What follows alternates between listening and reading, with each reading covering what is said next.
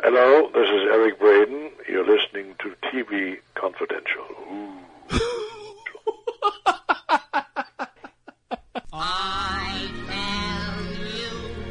When I was living in Central Florida, I got to know Michael Andrew, who was his protege.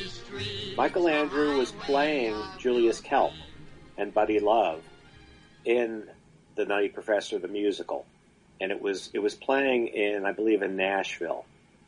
And Michael Andrew is a phenomenally gifted performer.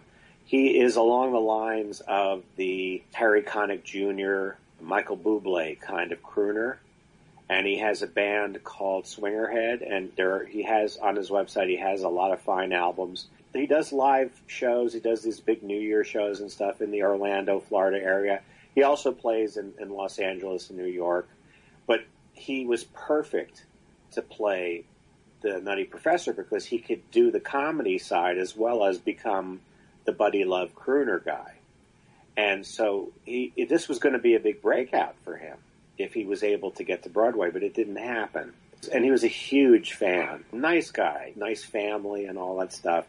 That didn't happen. And I think he probably met Jerry Lewis in Orlando because at the time, in the late 80s and early 90s, Orlando was going to become, it was another attempt, just like in the 60s, for Florida to become Hollywood East. And Disney had built the Disney MGM studios, and Universal had built their studios. And at the time, and this is no longer the case, but at the time, they were true working studios. And they were making movies and television shows on a regular basis there. They made Flipper and The Munsters Today and The Mickey Mouse Club with Justin Timberlake and Christina Aguilera. And what became Saved by the Bell was filmed there, Adventures in Wonderland. Jim Henson's shows were made there. And Blair Witch Project was actually made out of the Disney MGM studios. They were doing fairly well, but for one reason or another, I think it had to do with Florida tax situations had changed. And I have some theories about just being out of the mix of the Hollywood and New York networking. That's my theory. When you're out of that mix, you as a performer or as a backstage person, that kind of puts you at a disadvantage. But that's my theory. But anyway, Jerry Lewis was directing a series called The Swamp Thing at Universal. And I had a friend, still have a friend. She was a unit manager on a couple of series for Nickelodeon. And one of them was Kenan and Kel, which was a terrific show. It was with our friend Dan Frischman. That's right. He played Chris Potter, and he was terrific on that show. I loved that show. I actually wrote some spec scripts for it, but the show I think it moved to L.A. and that's why the scripts didn't make it. But my friend was working on it at the time, and she called me one day and she said, Jerry Lewis is right down the hall from me, and if you can get over here. And you want him to sign anything, you could probably do it because I've got a friend who works in his office. He's working on Swamp Thing. So I left my office. I ran home and I got my Cinderfella album. And I went over there and I got to go meet him. So I walk in with my Cinderfella album. He was very, very pleasant. And I said, nice to meet you. I'd love for you to sign this. And he didn't have a copy of it, which always shocks me. And he said this record album was harder to make than the movie was because he completely conceived this album as this whole package of like interactive stuff before interactive was a word that was overused. It not only had a multicolor vinyl plastic, it was like rainbow color, but the album had a gatefold. It had a board game inside with playing pieces. It had a tiara made of elastic and cardboard. It had batons. You could lead the orchestra. It had a fold-out music stand and a whole bunch of other things. So there was a whole bunch of activities you could do with the record, and all of that was his idea. And so he's like going through each piece and explaining it, and his manager or agent was in the room, and he pulls out the vinyl record, and his agent says, "Oh, that was a cool idea." And he says, "What do you mean? This was my idea. I thought all of this was all me." So he says, "Can I ask you a favor? And I said, of course. He said, my wife, and I'm thinking it was Sandy at the time, has never seen this, and I would love to show this to her. And he says, can I borrow this for like 3 hours? And I said, of course. Now note that I did not say, Mr. Lewis, you can have it. Yes. Because it's my record. Yeah. You know, it's Jerry Lewis and all, but it's my record. Yes. So I'm not that starstruck. Yes. It's a very valuable record. If it's Jerry Lewis, he could go find one. Yes. You know. Exactly. Did he give it back to you? Not only did he give it back, he signed it, and he put a note inside to my friend, you know, make sure this gets there. She had it and everything. Thank you very much. Give this to. And yeah, he did. He just wanted his wife to see it, and that was my brush with greatness. So that's that wonderful story. But he was pleasant and wanted to see it. Well, my brush with greatness is our friend Greg Ehrbar was devoting our DVD and streaming report this week to the life and career and legacy and many contributions that Jerry Lewis made to film and television, both in front of and behind the camera. You mentioned the word auteur, which is a film school word that basically means that as a filmmaker, there was a definite point of view and definite imprint that Jerry Lewis made whenever you saw a Jerry Lewis movie. We touched on that a little earlier.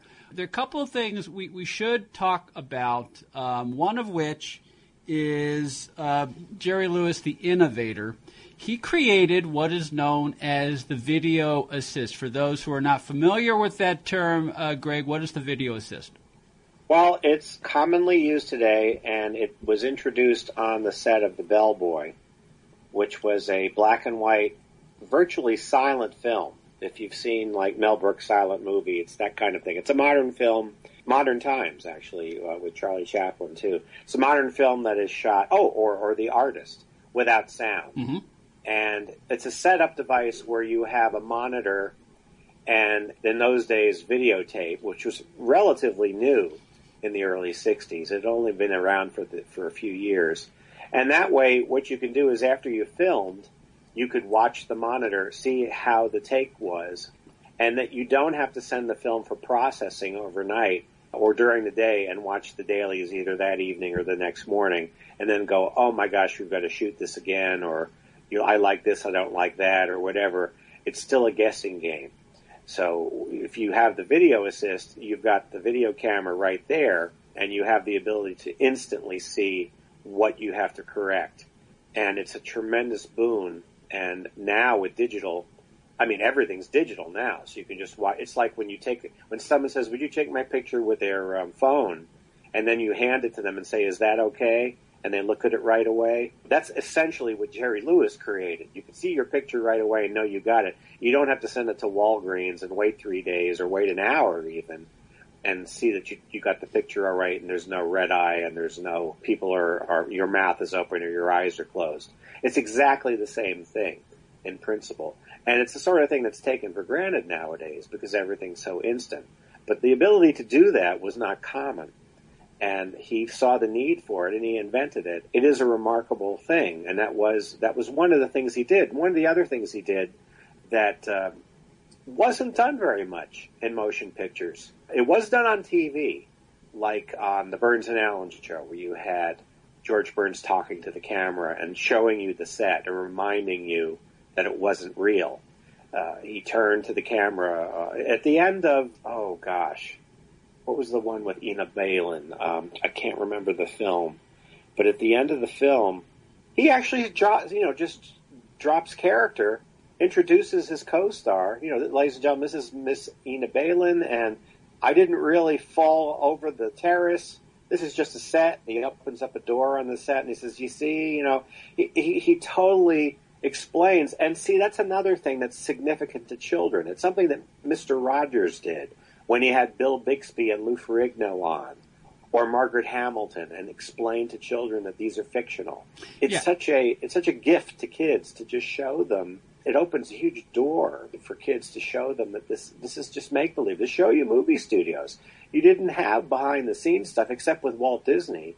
You really didn't have behind-the-scenes, DVD extras in those days. So it was a lot of fun to find out what was going on. It was like the end of Blazing Saddles. All of a sudden, you find out this is a movie, and they all go to the commissary and have lunch, and and bust in on other things. Singing in the Rain did that, but it still was fairly rare that the lead character would suddenly break character. Yeah. The Muppets would do it all the time, and that's probably one of the reasons why he was so revered in France, because of the French New Wave and their way of making films. And if you watch The Artist, which won Best Picture a few years ago, you can kind of see that here's a French film without any dialogue that's shot in Hollywood, that's a loving tribute to Hollywood. That's filmed very much like a comedy, and could have very well have been 20, 30 years ago a Jerry Lewis film. You can now purchase T-shirts, mugs, caps, hoodies, wall clocks, and other gifts with the TV Confidential logo from the official TV Confidential merchandise shop. For more information, go to televisionconfidential.com/merchandise or cafepress.com/TV Confidential, cafepress.com/TV Confidential. Be part of our conversation. If you like what you hear, have thoughts on this week's program, or have an idea for a future edition of TV Confidential, we'd love to hear from you. You can email us at talk@tvconfidential.net, talk@tvconfidential.net. You can also message us at facebook.com/TV Confidential, x.com/TV Confidential, or at TV Confidential on Instagram. And if you're listening to us on the TV Confidential podcast, please be sure to hit the subscribe button. This portion of TV Confidential is brought to us by our friends at Front Porch Realty, the community of realtors in the Northern Bay area of California that is committed to finding the solution that is best for their clients. Whether you're a first-time home buyer or looking to sell or lease your property in Northern California, call Karen Strain at 415-886-7411 or visit FrontPorchRealtyGroup.com for more information on how they can help you.